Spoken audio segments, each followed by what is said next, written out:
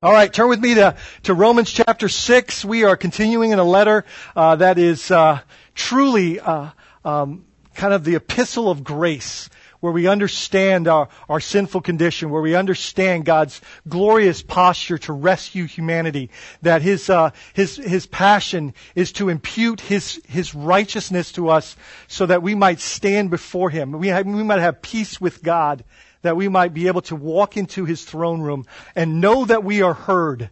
Know that God longs to do His glorious work in and through our lives.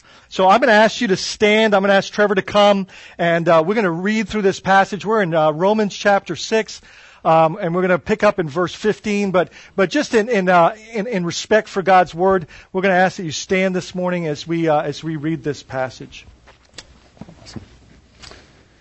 Starts in verse 15. It says, "What then? Are we to sin because we are not under law, but under grace? By no means.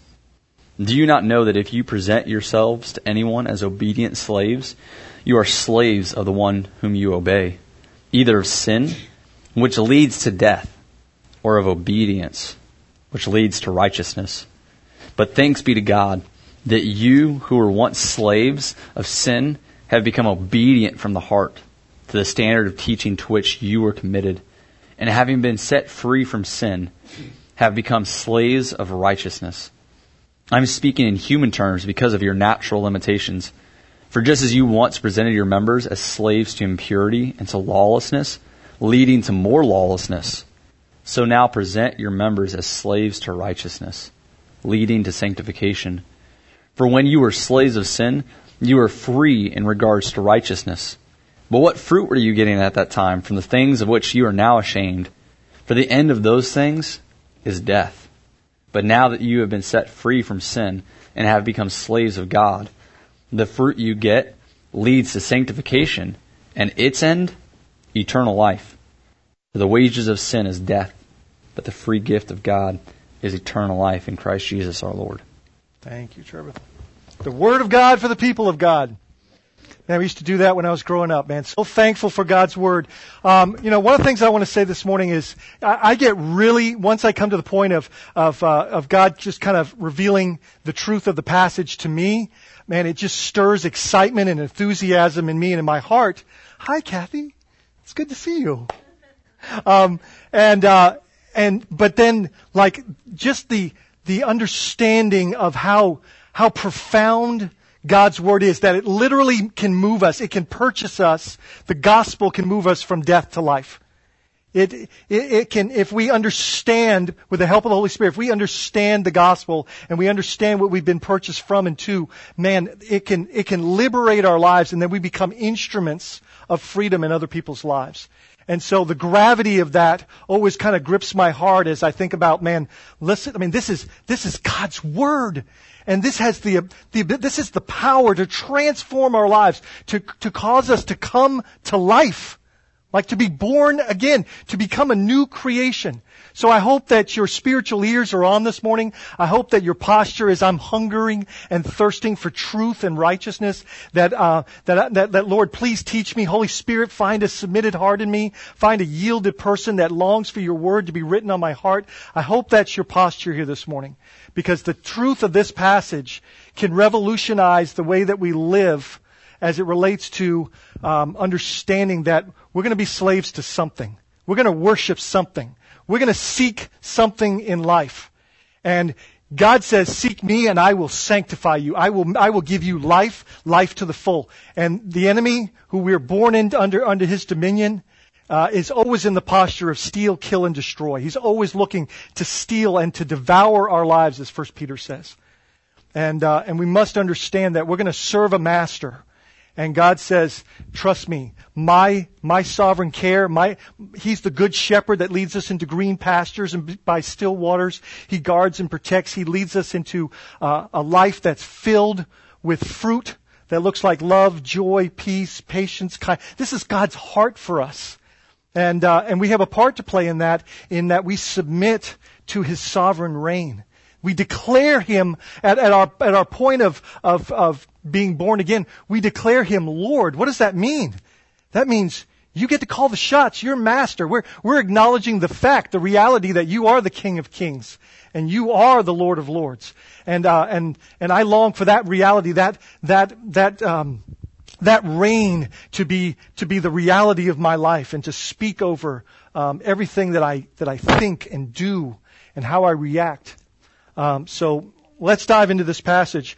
One of the things I want to do is I want to give a little bit of a backdrop so we see that Jesus really had a lot to say about this piece.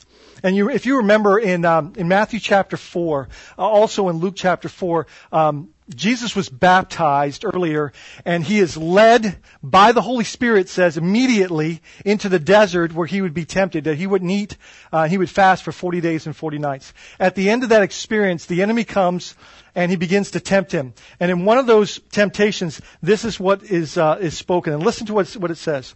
Verse 8, and we'll go through verse 10 in chapter 4 of Matthew. Again, the devil took him to a very high place, or a high mountain, and showed him all the kingdoms of the world and their glory. And he said to him, all these I will give to you, if you will fall down and worship me. Okay, so one of the things we understand is in the garden, we were given the rule over creation, and in the fall, we basically turned that's what the enemy was up to. We turned that rule over to him, and so he's the prince of the air. He has dominion. He was offering this in a deceptive way to Jesus if he would fall down and worship him. And Jesus said to him, "Begone, Satan. For it is written." You notice one of the things we got, just a sidelight here is that he always uses the word as the sword of the Spirit. He always uses the word to fight the enemy, and it's an ideal example to us as he always is of how we battle in the spiritual realm. Is God's word is the sword of the Spirit, as we see in Ephesians 6. But he says this. This is the interesting part. You shall worship. He calls a passage up and he says, reference God's word, you shall worship the Lord your God, and him only shall you what? Serve. Like, him only is worthy of being our master. Like, this is what God has called us to see ourselves in relationship. And one of the facets of how he portrays himself to us as father and friend and husband, and in the most perfect and the most beautiful way. But in another facet, he helps us to understand that he is master, and he is so worthy of that office, of that role. And so it puts us in the most ideal perspective when we understand that it's our joy, as this passage talks about, to be a slave to God. It's our joy.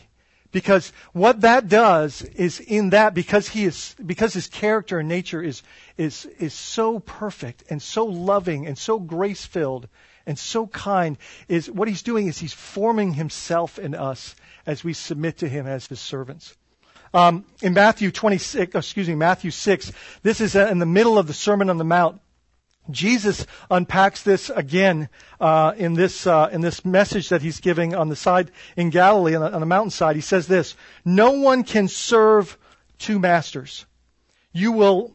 For either you will hate the one and love the other, or you'll be devoted to one and despise the other. You cannot serve God and money. And the Greek there is mammon, which means the god of money. And so what we have to understand is when we boil it down, there really is two masters. There's the world, the enemy, the same thing, and then there's God. And God is looking to create us and form us and fashion us into his very image. And the enemy is looking to destroy us. And these are established objectives. The scriptures are very clear about these things. And what we seek, what we submit to, what we yield our lives to, what we worship, what we offer our lives to, is what is going to conform us. It's going to transform us. And so we're called throughout the scriptures to submit ourselves to the lordship of Christ, to the sovereignty of God, knowing that his heart is always to make us into his image. Jesus, we see in Philippians 2 where, God himself took on flesh and humbled himself even unto death for us. And so we see this posture of humility. It's described in Mark chapter 10, verse 45. And it says, for even the Son of Man did not come or came not to be served, but to serve and to give his life as a ransom for many. So the one that probably would have been worthy to be served, to be born in a palace, was born in a stable, was put in a manger, and his objective, his purpose was to come and serve so that we might be saved. And so what we see is that from Jesus' perspective, and he talked about this with his disciples when they were endeavoring to pursue greatness, he said to them, if you want to be the greatest of all, become a servant. He unpacked that for them as he washed their feet and showed them that real greatness serves. And what do you serve? We serve God, but the expression of that service often gets realized by others. We love God, and he says, when you've done it unto the least of these, you've done it unto. God desires that we love others, but we're doing it in submission to the most glorious master that we could ever possibly serve, and this is the God of the universe that's purposed us in a relationship with Him. And then some interesting passages. Many of us know John 8 from verses 31 and 32. For the truth shall set you. You shall know the truth, and the truth will set you free. Later on in that passage, after this dialogue happens between Jesus and some of the Jews there, discussing the fact that, we're children of Abraham. We're good. Jesus goes on to say in verse 34, truly, truly, I say to you, everyone who commits sin is a slave to sin. Now, we talked a little bit about this last week and how sin from our conception, from our birth, that we're born into a natural circumstance where we're under the tyranny, we're under the reign and rule of sin, and that is our default. And that default leads to, the wages of sin is to death. Death, and it's not just spiritual death. We taste the destruction and the death that we experience in the moments where we sin. We feel the shame, the guilt. We feel the betrayal. We feel the emptiness. But Jesus later on goes on to say in verse 36 in that same passage in John 8, he says, so if the Son sets you free, you'll be free indeed. So last week we talked about that. That's exactly what Christ has done for us. As we are unified with Him in His death, burial, and resurrection through our baptism, as the spiritual reality of what God has done for us in Christ becomes a present reality in our life, we realize that sin no longer has tyranny over our life. We're no longer trapped by sin's dominion and sin's rule. And now we're liberated, we're freed for joyful obedience to Christ. And joyful obedience that we can now, as the passage we're talking about today says, we can be slaves to obedience, which leads to righteousness, which leads to eternal life. Guys, if you get nothing out of this morning, just remember, we're going to serve something or someone. And God is so worthy to be served. Let it not be heaven before that becomes like a very strong reality in our life. That we understand that God is so worthy for the life that He's given us, for us to lay it down for His glory so that He might be seen. And then came across this passage this week, and man, does this not kind of help us understand the backdrop for this passage. 2 Peter 2:19, the second part of that verse says, for whatever overcomes a person, to that he is enslaved. Man, my prayer is that we'd be overcome by the love, the mercy, and the grace of God. That we would be so overshadowed by His presence and His power that that is the most joyful enslavement that we could possibly hope for, is to be a bondservant to the great and glorious God that looks to fashion us in His very image. So we begin in verse 14 and 15. It says this, for sin will have no dominion. In fact, backing up to verse 14 so that we understand the context. For sin will have no dominion over you. What that means is, will not be your master. Since you are not under law, but under grace. That's where we left off last week. And so the obvious question that Paul presents is this, what then? Are we to sin because we are not under law, but under grace? By no means. And this is not the same question that's asked in verse 1. Because basically what he's asking here is, if we are not under law, does that mean that we can live any way we choose? And Paul is saying, no way. No way. When he talks in this passage about being a slave to obedience, it means rather than being a slave to temptation and sin and giving into the very things that are going to cause death to us, understanding that from the principle that if I choose this, this is going to destroy me. Like, we understand that, whatever a man sows, he reaps. God's not going to be mocked. We understand that there's this principle, and we don't often see the fruit when we're planting that seed, when we're making that choice. But God has revealed to us that if we're slave to obedience, and obedience to what? To His Word, to His will, that those things will manifest themselves in righteousness. The fruit of righteousness, right, will be ours. Because that's the work of the Holy Spirit. Like, what is it that the Spirit is doing? The Spirit is compelling and drawing us and empowering us to make godly choices, to be obedient. John chapter 14 verse 21 says, that's how we declare our love for Him, is being obedient to His Word. That's how, in John 15, that's how we abide in Him, is by abiding in His Word. And that means walking in it, staying in it, living in it. And so that's what the question is being answered. So my question is why? Why would we by no means be under law, but be under grace? Why would we possibly, as verse 15 says, what then? Shall we sin because we are not under law but under grace? Why? Because we have a different motivation. See, the Holy Spirit nurtures or cultivates in us a desire for holy living. The cross declares that we're loved and that our lives are a small sacrifice compared to the grace that we've been given. So our different motivation is this. It's gratitude and love.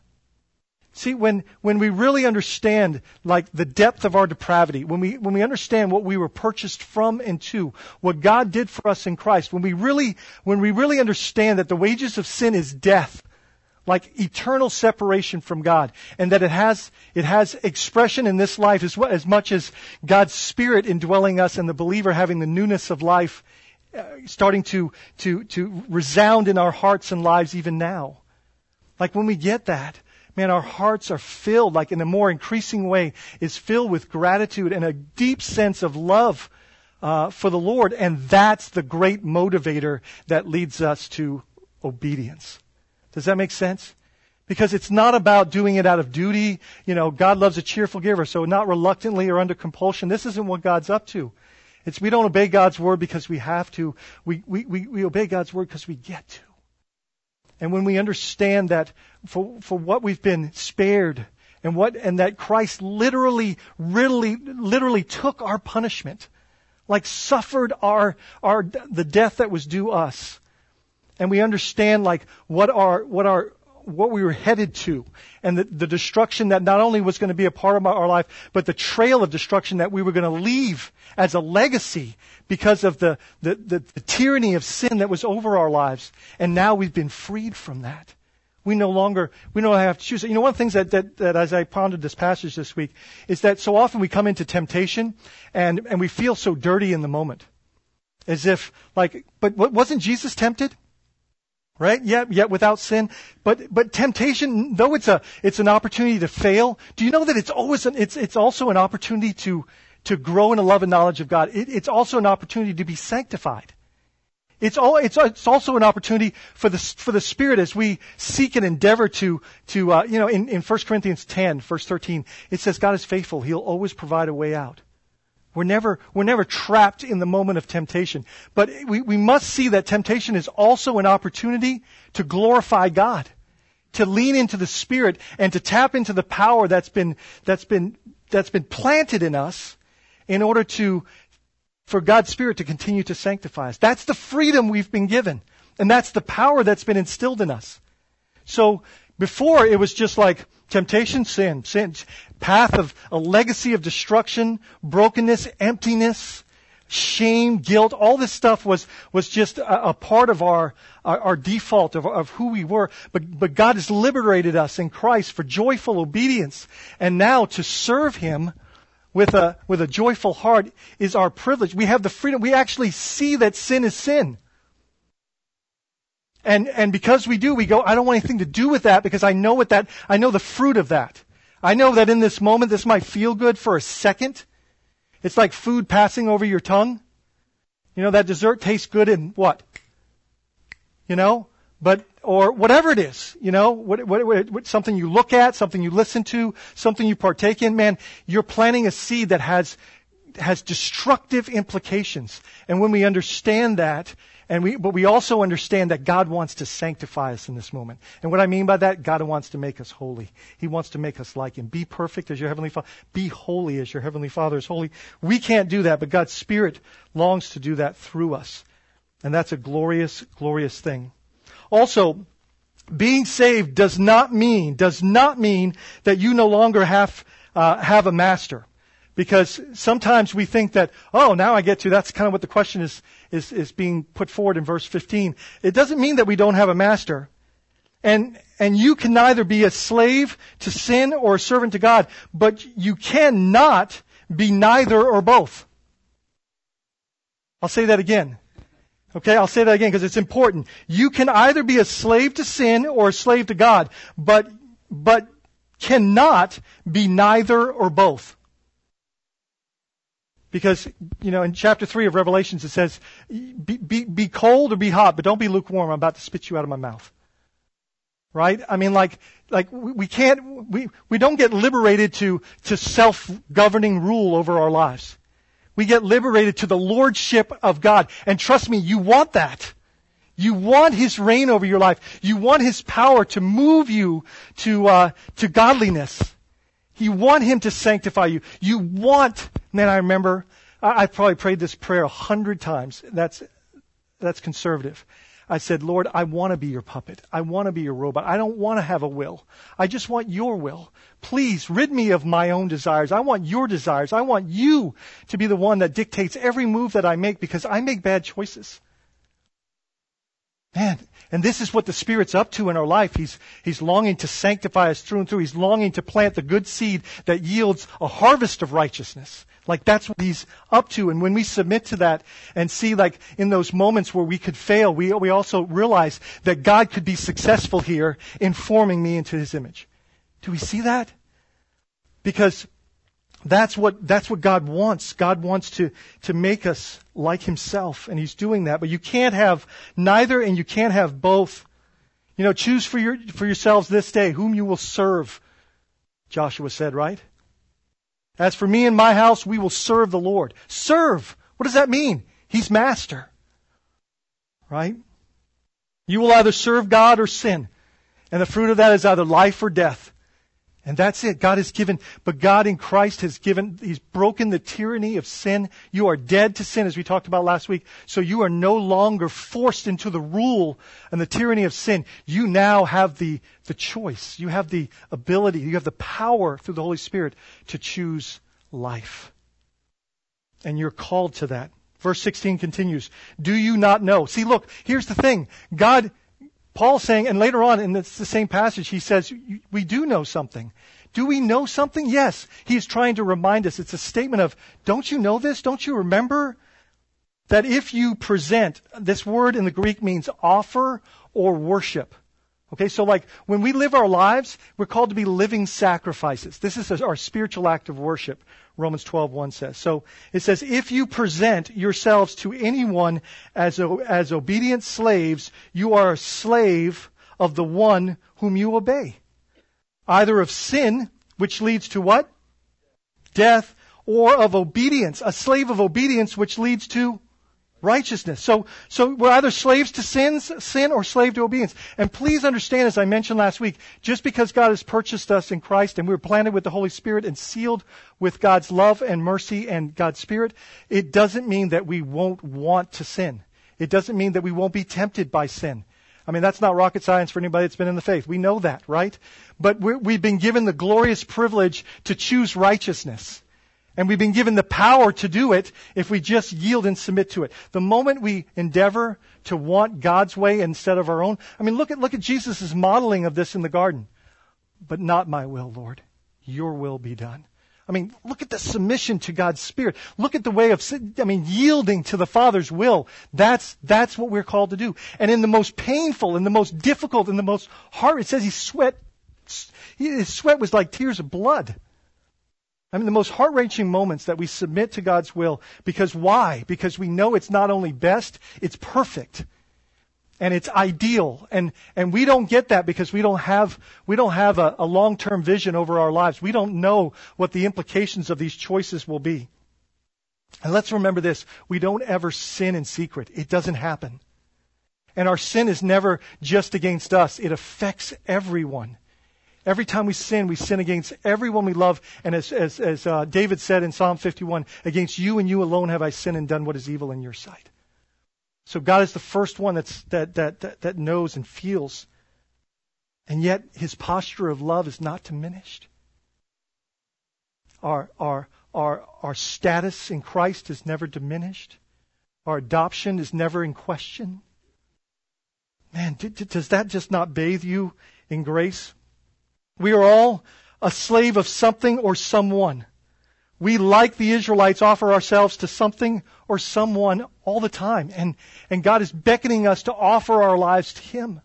Look, let me just caution you about something. I've seen in marriages that the master of one spouse is the other spouse. Look, that's not going to work, right? Listen, no other master will work at all. God is He's the only master that will cause us to grow and become. But then what happens is, then we love others through that godly leadership, through Him being master and Lord of our lives. Because that's His will. Isn't that awesome? You know what my will is? That you love one another. I mean, and so what happens is we leave a trail of life. We leave a trail of liberty. We leave a trail of hope. We leave a trail of love and healing with those that we experience. Because the truth liberates. So I got a question that I just want you to ponder for 10 seconds. Who or what are you serving? Just think about that. Who or what are you serving? What are you seeking after? What are you sacrificing to? Who or what are you serving?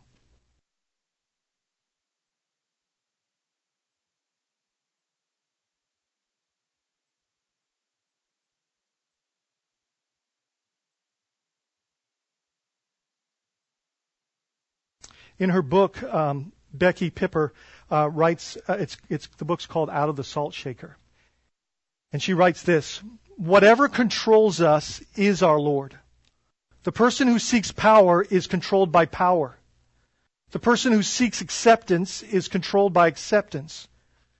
We do not control ourselves. We are controlled by the God of our lives. Wow. We offer ourselves to whatever we ultimately seek, and we become its slave. That is the statement of this passage. We were created to worship, and we will serve someone or something. We will. That's by design. But God is calling us to worship Him. Even the rocks will cry out. Verse 17 and 18 continue. But thanks be to God. That is one of the most profound statements in this passage, is that but for the glory of God, because of the glory of God, because of the goodness and grace and mercy of God, but thanks be to God that you who were once, don't you love that it's spoken of in past tense? You who were once slaves of sin. And let me remind us that that's by nature. We were born into slavery to sin. Born into this condition. And God has rescued and ransomed us from this captivity, from this tyranny. But it says, we were once slaves of sin, have become obedient, it's a process of God's sanctifying work from the heart. In other words, wholeheartedly, from the heart. It's a sincere conversion and it helps us understand what the tools were. To the standards of teaching, the gospel to which you were committed. And then listen to what verse 18 says. Having been set free from sin, again, past tense, reminding us of what the cause of Christ has accomplished on our behalf, having become slaves of righteousness. Man, we don't like the thought of someone saying we're a slave to anything. And you know why? Because we love control. We love to be in control of our lives. We love to be able to call the shots. But you know that if we call the shots of our own life, we make bad choices. Anybody testify to that? We make destructive decisions. Why? Because the enemy has an ally within us, and it's called our sin nature. And so we need an outside source that is powerful and effective to liberate us and then to call us to radical obedience. And that's what God's Spirit's doing. And that's what God's Word does. It liberates us from our own faults and failures and our own propensity and conditioning, because many of us don't come to Christ when we're born in the hospital, right? I mean, there's conditioning of 10, 15, 18, 20, 30 years that God does this sanctifying work of unrooting, addictions and bad behaviors. And by His Spirit, He liberates us from those things as we yield to Him. So, there are two categories, slave to sin or slave to obedience. That's what the passage is telling us. And it tells us what it leads to. It leads to righteousness. It leads to godliness and holiness. See, one leads to death and the other one leads to life. Dr. Tim Keller said this: a Christian does not have to obey the 10 Commandments to be saved. Right? Right? We submit by faith. It's not by works. It's a work that God has done in Christ, and we are partakers because of His glorious grace. But he goes on to say, but a Christian does have to obey the 10 Commandments in order to be free. If you don't obey the law of God, you become a slave to selfishness and sin. See, there is God's revealed will for our lives.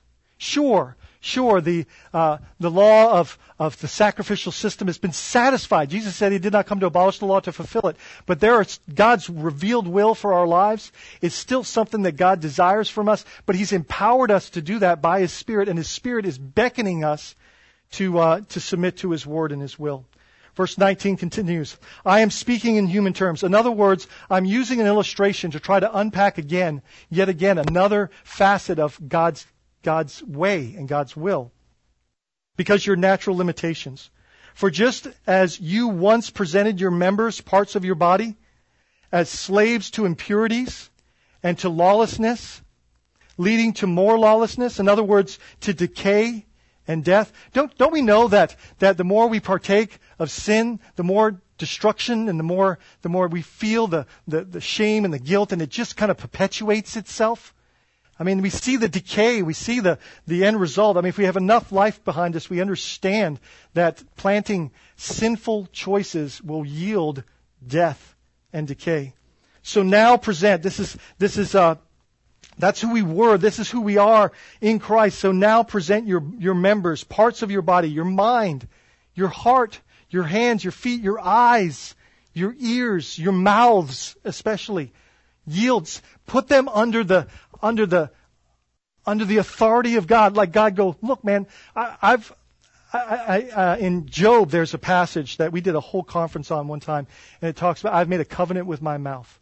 A covenant with my eyes, that I might not look on anything that I believe is unholy. Here's the thing, we need to put our eyes, our hands, our hearts, our minds, our feet submitted under the banner of God's sovereignty. Like I want these things to be a slave to you, Lord. I want these things to serve you and to honor you in the way that I live. That I will not use those things. And God will empower us, because that can be a battle at times. And we're going to talk about that in the next chapter for sure. But he goes on to say, for just as you once presented your members as slaves to impurity and to lawlessness, leading to more lawlessness, so now present your members as slaves to righteousness. And listen to what it says, leading to sanctification, holiness, a process of holiness. Here's the good news. The more we submit to the lordship of Christ, the more we submit to the sovereignty of God, the more we see ourselves in the most privileged way as being His servants. Well done, good and faithful.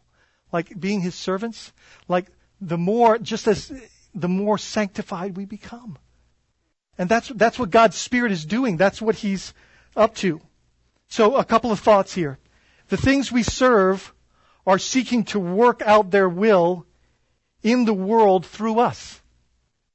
The things we serve are seeking to work out their will through us. So if we're if we're serving sin, when sin is being served, like the will, I mean, how many times have we asked, like, oh, look at the horrible things that are going on in the world? Well, that's under the tyranny of sin.